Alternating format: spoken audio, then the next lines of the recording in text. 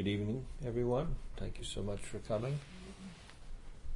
So these 8 verses of Shikshastakam accentuate the significance of this aspect of Siddhanta, or spiritual understanding, wherein we can see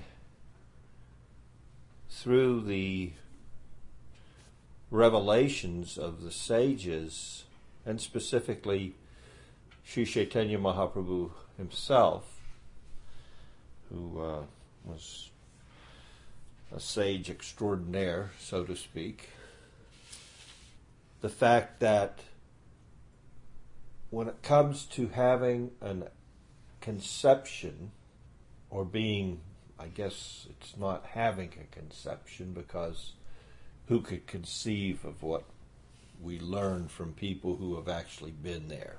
You can hear all you want about what it's like to visit New York City, but all the explanations in the world are not going to prepare you for what this experience is actually going to be like. There's lots of streets, there's more people than you can imagine, the place never shuts down. You can go from this street to from the lower section to the higher section. You can see all classes of men in New York.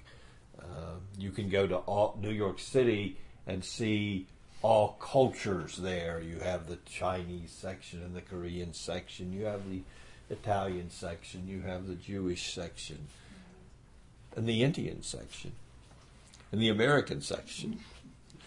So we can get all these explanations, even regarding, do we really want to say a vacation place? You can get all these conceptions about New York. People can tell you, I've been there, and I was here, and I went to Broadway, and I went to the Bowery, I went to Brooklyn, and I met the old New Yorkers there, and they have an accent you wouldn't believe. You can hear all these things, and they're not really. They'll give you some glimpse into the culture, and you can imagine times have changed even in the last 100 years. Now somebody can tell you about, like, New York, and you can say, "Oh, okay." You can imagine just hearing about it verbally. Somebody just gave you a verbal description of, I've been to New York. I've spent some time there, some few months, and I've experienced all these. And they could explain it to you as deeply as they could. And they could even write a book about it. My time in New York, and a visitor's guide to the cultures of New York, a visitor's guide to the areas. And that's okay. And in this culture now, as technology goes forward, you can even go deeper into New York. You can go on YouTube and you can see videos. This is what Broadway's like. This is what this section's like. That section's like. You can hear the people talking. You can see the people on the streets. You can go to the Chinese area in a video and see this is what it is, and give you more a sense of it. But it's still limited. You're not going to, even if you go through the YouTube or through some other media, even on a big screen, and you get the tour of New York, or Once Upon a Time in New York, or until you go there and smell the smells and feel the sidewalk under, and just actually experience firsthand the hustle bustle. Even with modern technology, you're not really going deeply into knowing what the experience is like. So you're at a disadvantage until you actually experience it. No one can deny that.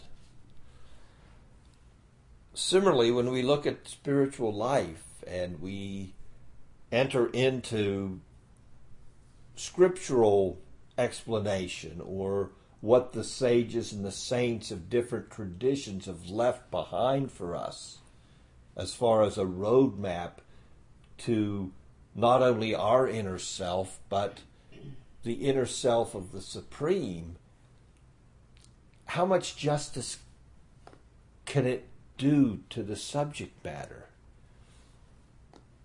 It's limited.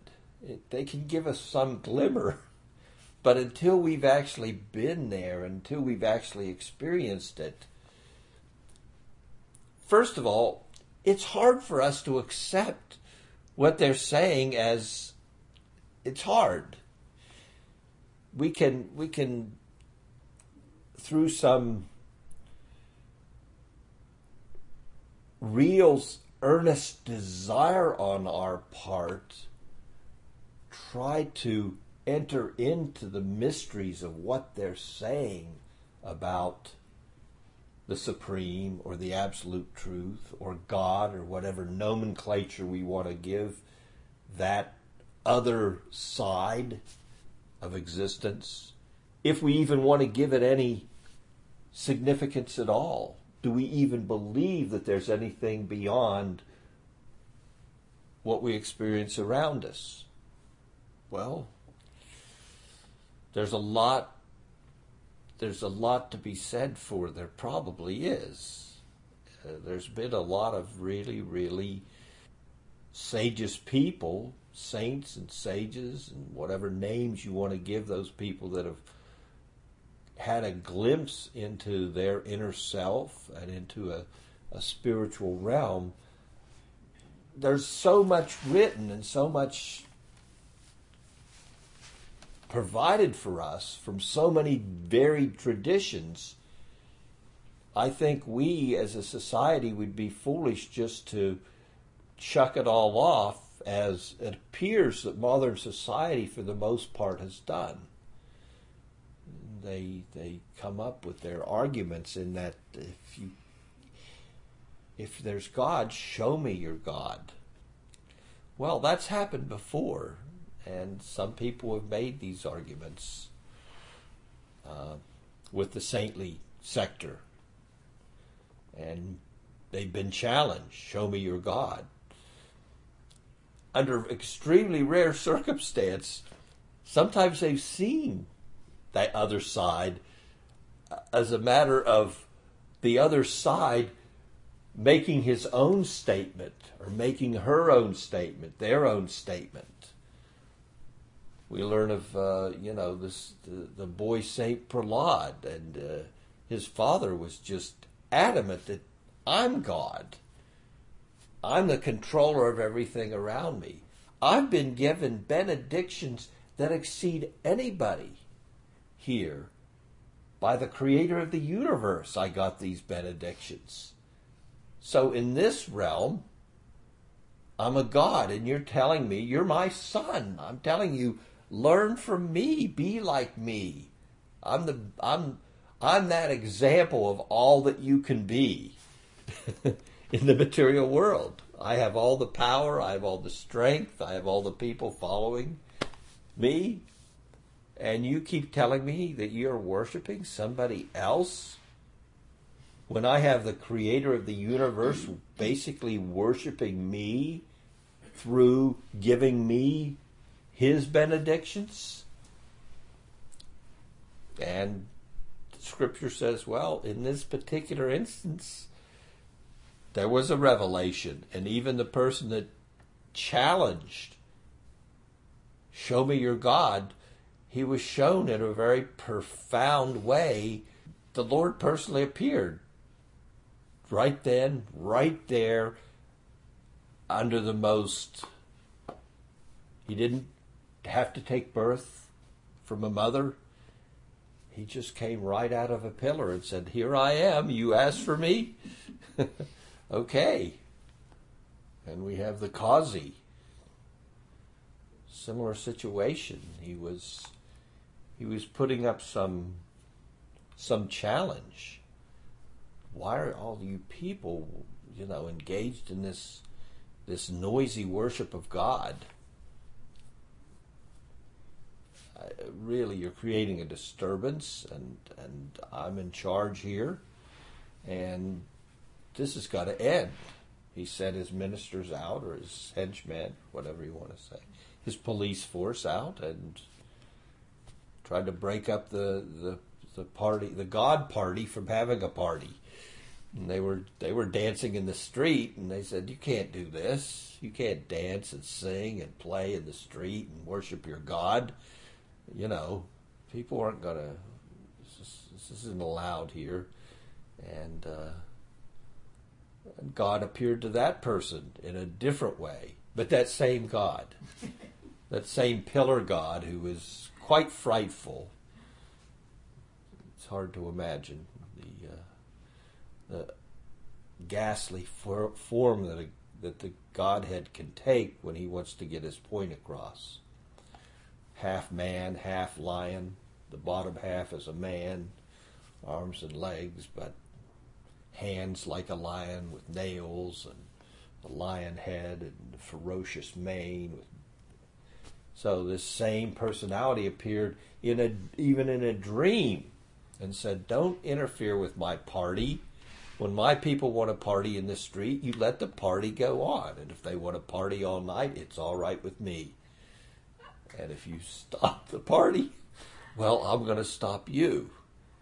So he had this dream, that this vision of God in his dream, and the Lord put his hand on his chest and said, "Don't let this happen again." And as he removed his hand, those ferocious nails scratched his chest in the dream. He woke up and there was scratch marks on his chest. So when we hear these descriptions, when we hear descriptions that are presented for us,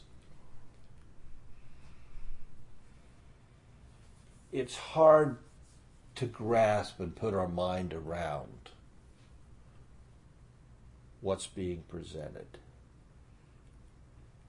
We're only used to the world around us.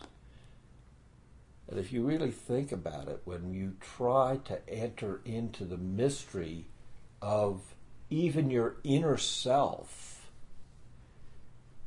it's quite a daunting task. But this is the easy route. The easy route can take us to the same point of revelation that these sages and these saints had. The easy route through their explanations of what these revelations mean and what's been written down in regards to these revelations can give us a deeper meaning and a point of entrance. And what we've been hearing here now for this one anucheta, this one bit of spiritual tattva, of spiritual truth, given by Jiva Goswami, one of those saints. He's taken one verse from this huge body of work, the Bhagavatam, spoken by this one devotee who was relieved of distress, an elephant on a heavenly planet who'd forgotten all about God and was just enjoying in the world. But he was put in a difficult situation, and it became so difficult, became more and more difficult as time went on for him. The difficulties in his life just kept compounding themselves. It's like, I'm not going to be able to shake this off. Every time I think I got the upper hand, I'm pulled down again. Every time I think I can work my way out of this situation with my own strength. And this is an elephant, and an elephant has a lot of strength. I mean, so he's thinking he can work through this. And finally, after, well, what to him is 100 years, 1,000 years. What's the difference? a hell of a long time. Eventually, he realizes, I'm not going to be able to do this by myself. And his prior seriousness in the pursuit of spiritual revelation himself comes back to him. And he sings these prayers to the Lord. And from one little set of couplets we've been studying now, Jiva Goswami taken this one little set of couplets and he's just exploded up to try to give us some glimpse into what is the nature of God. One set of couplets, in one huge volume of literature, 18,000 verses of the Bhagavatam. He's taken one, and now this one he's expanded in this 47th Anucheda, and he's trying to give us some idea that God is very, very special. He himself is special. His name is extraordinary. His form is extraordinary. When he descends in the world to show himself to mankind, he may even look like one of us, but he's extraordinary. He's nothing of this world, although he can appear in this world, and he can relate with us in this world. So the original verse of this Anucheda, spoken by Gajendra, the Lord, Bhagavan, the Lord that has all opulences, wealth, strength, fame, beauty, knowledge, and renunciation. Those are some. Those are the main ones. So when we say Bhaga, we're referring to these opulences and all the other opulences that the Supreme has. But when we hear this nomenclature, Bhagavan, applied to the Supreme Absolute, we generally think of this: the man that's wealth, the most wealthy. God, there's nothing God doesn't own. He has it all. There's no one stronger than he is. There's no one more famous. Even in the world of man, God still trumps everybody. Everybody's heard of God in this place, even here. There may be so many famous people, but practically any man in any culture, when you say God, he knows who you're talking about. Wealth, strength, fame, beauty. The most beautiful personality. We conceive of these things in relationship to the Supreme. Knowledge. No one's more knowledgeable than God. And no one's more detached than God. So these 6 qualities are highlighted when we think of this terminology, Bhagavan. Wealth, strength, fame, beauty, knowledge, and renunciation. So Gajendra's praying here. Finally, he's come to his senses. He needs help. Everything's working against him. And he says, Bhagavan, he's remembering all that he's known about the Lord that he learned in the past. And it's all coming back to him now. It's all bubbling up. And he's remembering. There's somebody that can help me. This is certainly not uncommon in human society. Of course, Gajendra was an elephant, but he was situated on a heavenly planet. He wasn't like your normal, everyday, run-of-the-mill elephant. So these things are coming back to him. As I said, it's not uncommon. We generally, when we get in a distressful situation where we see no way out of our own, we can't do anything ourselves, we will rely on God. There's even a saying that in a foxhole there are no atheists.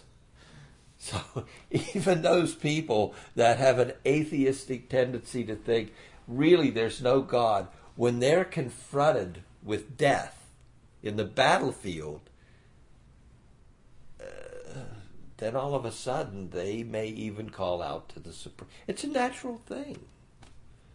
We are part of that Supreme Personality, and we have a natural tendency to call out when we're put in distress. Nobody wants to be put in distress, but this is not, well, as some of these sages said, I forget, what was it, Bhaktisiddhanta or maybe even Bhaktivedanta, this place is not a place for a gentleman or gentlewoman. It really isn't. It's nice, and we got trees and flowers and birds, and bees, cows. It all looks very nice, but if you could leave and go to a place where you could have this same life, this same exact life, sans all the negative aspects, I'm sure we would all try to buy a ticket. If we could go to a place where no one in our family would ever get ill or die. If we could go to a place where whatever we wanted would immediately be given to us without having to hold down a 9-to-5 job for 50 years of your life. I mean, I could go on and on. No anxiety. Imagine that place. But in this place, we are sometimes put in a foxhole. And no matter what the hell we believe, at that time, when we're staring death in the face, then we take shelter. So Gajendra he's finally come to the conclusion. He's only fighting. He's an elephant, but he's only fighting a little crocodile. But it's in the water. And the crocodile, that's his place. That's his domain. The elephant is an animal of the land, and the crocodile is an animal of the water. So in the water, the crocodile reigns supreme. So Gajendra's losing the battle. Although he thought he could get the upper hand, his size, his strength. By all indications, I mean, when he walked in the world, he walked through the forest, everybody scurries away. So he has this sense of himself, and now he's been put in an awkward situation, which material life seems to always put us in at one time or another. We are confronted with that situation that just knocks our socks off. I can't make it through to another day, either mental anxiety or physical anxiety. It's thank God it isn't every day. There's hardly anyone that goes through life without being confronted with some situation that just seems unimaginably unbearable. You'd rather be any place else than where you are right now. So Gajendra's at that point, and these prayers are coming back to him. And he's saying, Bhagavan, that personality. He has no birth, action, name, form, virtues or vices. He has no birth, action, name, form, virtues, or vices. Like I'm accustomed to here. I'm an elephant of the world, so everybody I know has a name. But God really has no name of the world, and He has no form of the world, and He has no actions that He has to perform in the world where I can't get from the morning to the evening without so many actions. I do have to knock down a couple trees and have something to eat, you know. I have to keep my family going, so I have to find a partner. All these, I have to have action throughout my life just to survive. God's not like that. He doesn't need to do anything. And what I experience in my life is based on how I live my life. What my virtues are and what my vices are determine how my existence is. God's not like that. So Gajendra, these thoughts are coming to him. God has no birth, no action, no name, form, virtues, or vices. However, for manifesting this place, creating and destroying the material world, he appears to take these things on. He accepts these perpetually by his internal potency, by his spiritual energy, not by the energies that control the world around me. He has his own energies. So we're at a very interesting point now in these Anuchetas. We're discussing now the name of God and how it's spiritual.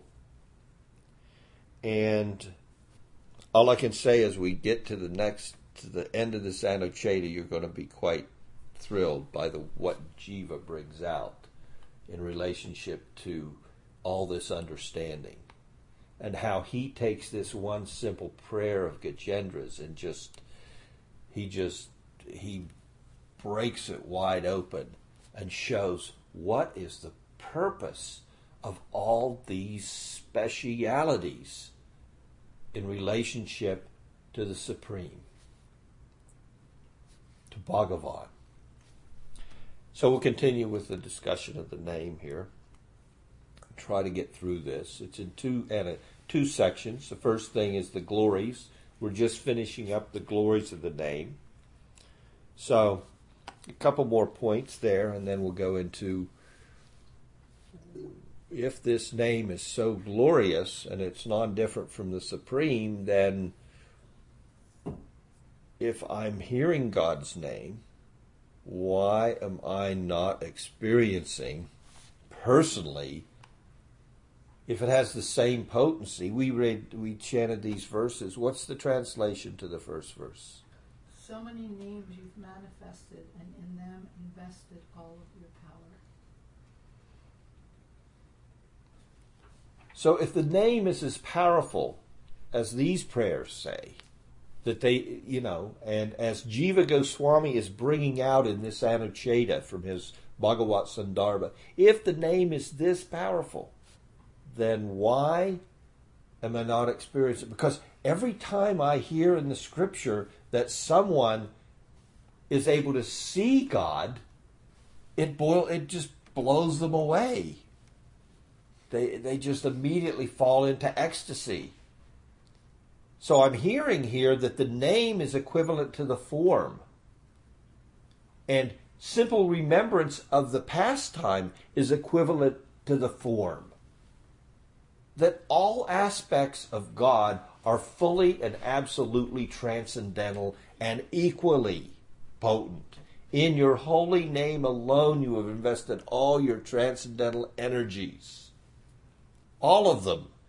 that would include the ability to just boil me over, just in the name. Because every time I hear somebody saw you, they were boiled over. They couldn't talk. They didn't know what to do. They didn't know whether to fall on the ground or start dancing. Why, when I hear the name, that's not happening? So let's quit here and then we'll go on to what Jiva has to say in that regard. So, thus it is seen that the name liberates a person. The name alone is, well, if you saw God, that's it. Material life is over. You're never going back. The pleasure you can get from a vision of the Godhead, a pleasure you can get from actually seeing the Supreme, there's no coming back here from that experience. It's that profound. At least that's all what all the sages say. They all just are like, wow. I'm ready to leave it all behind. Can I go with you? So, thus it is seen that the name can even give this same liberation. Even if simply alluded to. The scriptures say the name is as powerful. Even if you allude that, even if you just, you're talking about something else and you mention the name of God, it's just kind of in there. It's that powerful. Just as the form of the Lord springs to mind when overcome by fear or envy of him. By fear or envy of him. Both these are efficient ways to remember God. Well, we know what happens when fear overcomes us. Then, there could be remembrance. And we hear from Scripture, we hear of incidents where people have been envious of God, like a Hiranyakasipu, or like the Kazi in the Sankirtan party. They had some envy, and what happened? It can also bring a remembrance of God. He can show up on the scene. So from the Brahma Purana, here we have another evidence regarding this potency in the holy name. If one continuously chants Sri Hari's name, even in a state of mental agitation, you don't have to be at Santi, Santi, Santi. You don't have to be the yogi sitting in the Himalayas in the most ideal of circumstances and to have cleared your mind of all the mental, the vrittis, the mental stuff that we carry with us, the likes and the dislikes. You don't even have to get to that stage of yogic attainment, samadhi, which is like, that's the high stage. Dhyana, pranayama, all these stages of yoga, from stage to stage, contemplation, breath control, bodily control, yamas and niyamas, throwing away what's troublesome to your consciousness and embracing those things that are advantageous to clear consciousness. So even this verse from the Brahma Purana is saying, if one continually chants Sri Hari's name, even in a state of mental agitation or anger, and really, anger is like the epitome of being mentally disturbed. Once anger takes us over, we've lost it. We're not at our right state of mind. He will definitely become free from bondage and attain liberation. So one that's chanting the name of the Supreme, of the Lord, even if he's mentally deranged, mentally agitated, in a state of anger, the name is so powerful that it still is effective. Now, tell that to your yogis. What a change. What a change. And this is the glory of Sri Krishna Sankirtan. Even in this age, this is more effective than all the yogic siddhas, the perfections attained by those who gain mastery of their body and mind and senses. Simply by the holy name you attain liberation.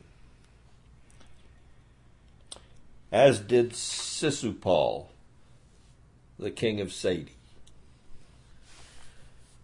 That's a whole story. But I'm going to go on with this Anucheta. Shruti also, in referring to the syllable Om. Okay, religious scripture also, when we talk about Om, that divine combination of letters, states, Om is the most accessible name of the Lord. It is called Tara because it carries the chanter across the fear of material bondage. In this way, the name has innumerable glories. So an objection can be raised here. We're talking about chanting the name. So someone could object, well, how can you approach this transcendental name for the Lord because it seems too easy to be true? I can't just say, God, show yourself to me, and God's going to appear. That just doesn't really happen that often, as much as we'd like it to.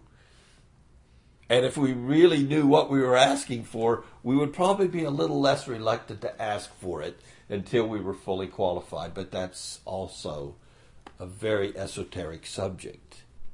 Luckily, God can adjust everything, the Supreme. So even if He does appear and you don't know what to say, He can immediately enlighten you.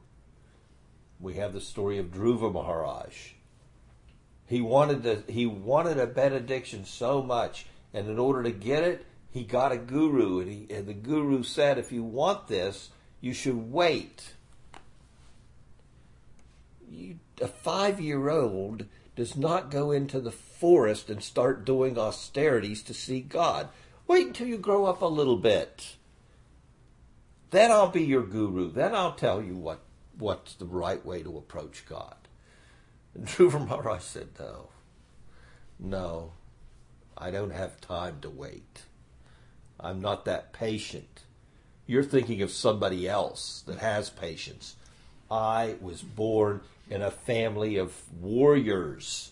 Everybody in my line is a kshatriya. We're warriors. We're kings. And when we want something, we go for it. We don't wait. We're not patient.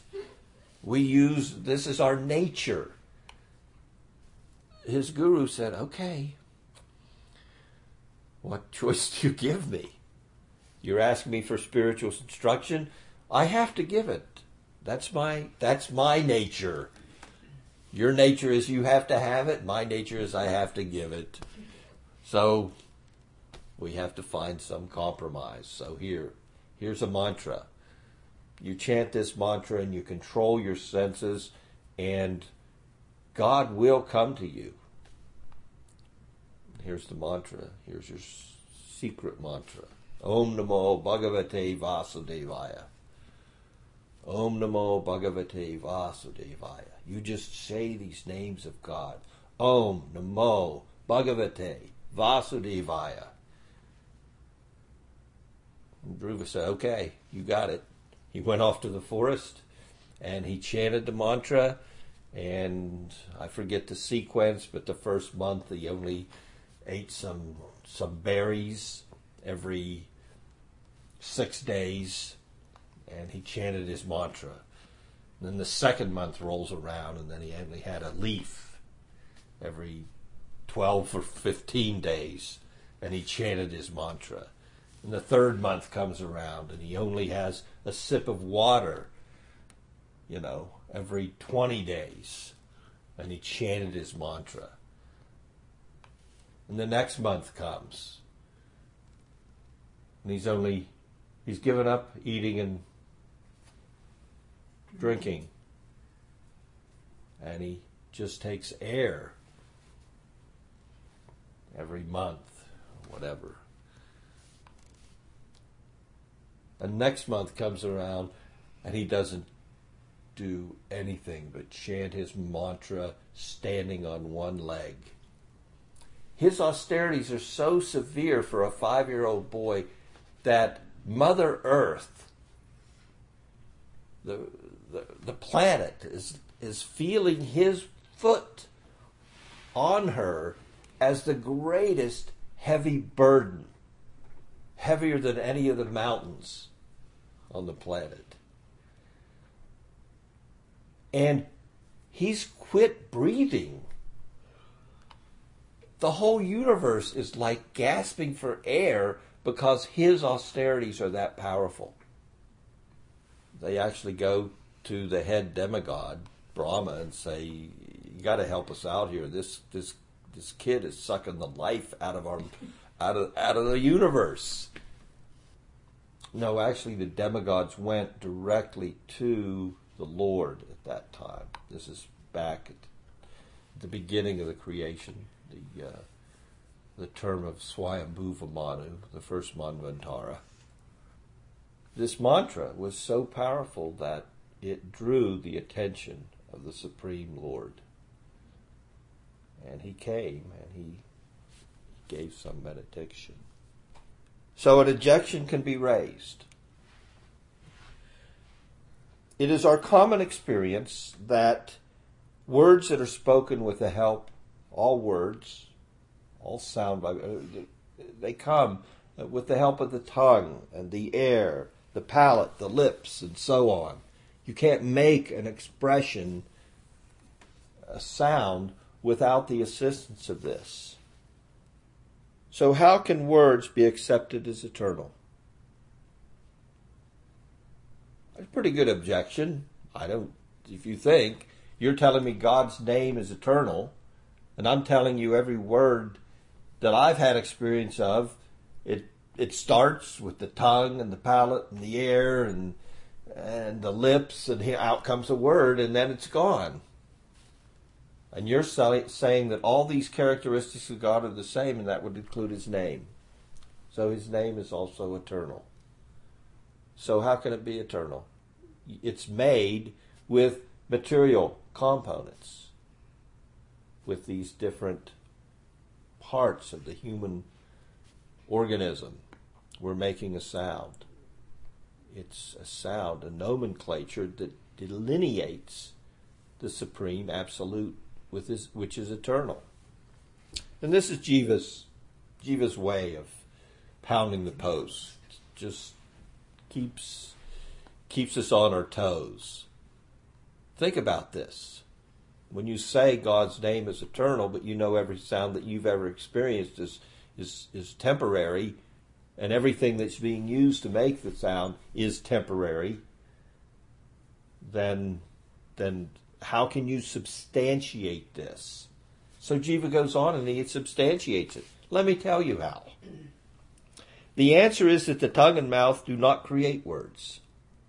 They only pronounce them and convey them to others.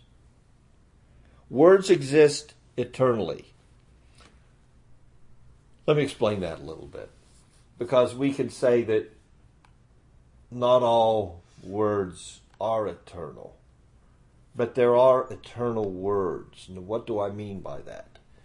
Cultures can come and go, and in cultures they can develop languages.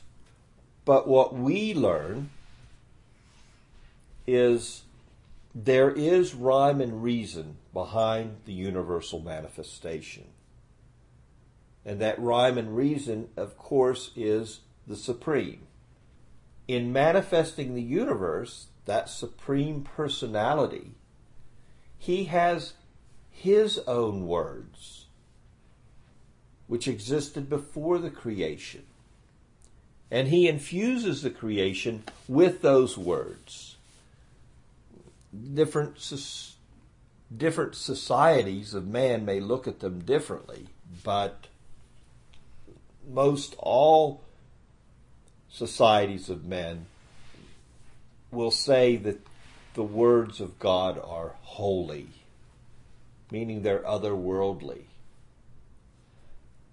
So what's being said here, and not to confuse it with other, what we would call mundane movements of air, which are not eternal, is the fact that the Veda, the original sound vibrations coming into a universe from the transcendental realm, those in and of themselves are eternal. They are themselves avatars. They're descending. The Veda, the knowledge, all the alphabet of what we would refer to as spiritual knowledge, which also is infused with everything lesser than that, which would be everything we experience in the world. So that's what Jiva's bringing out here. Words are actually eternal. But specifically, those words that are coming from the absolute realm.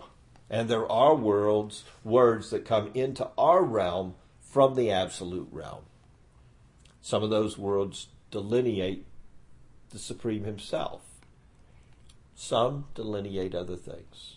Well, actually, there are some spiritualists, Sri Chaitanya Mahaprabhu himself, could actually take the whole alphabet, teach it to his students in such a way that he shows through his erudition, through his intelligence, that if you really look closely, every single word is God. So Lord Chaitanya himself, he did this in his classroom.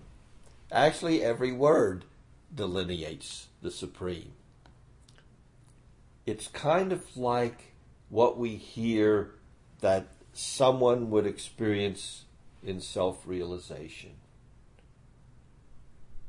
When they're fully immersed in transcendent consciousness, they can see nothing but the Supreme in everything. So we hear about this, that you can reach a level of spiritual absorption where you can't see anything but God everywhere and in everything, in every action and every being. So that's the point that's countering this argument that it's actually just the material tongue and the sounds and the lips and the palate that's making a sound.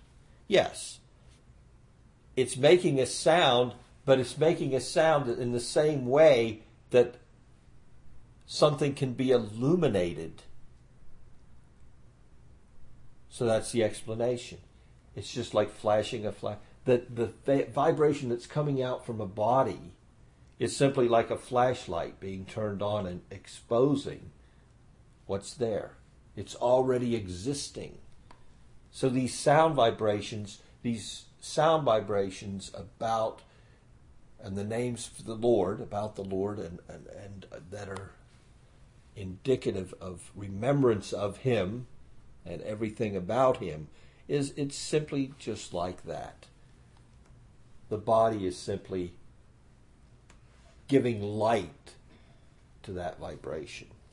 This takes us to the jumping off point into the next section regarding why we're not having the experience.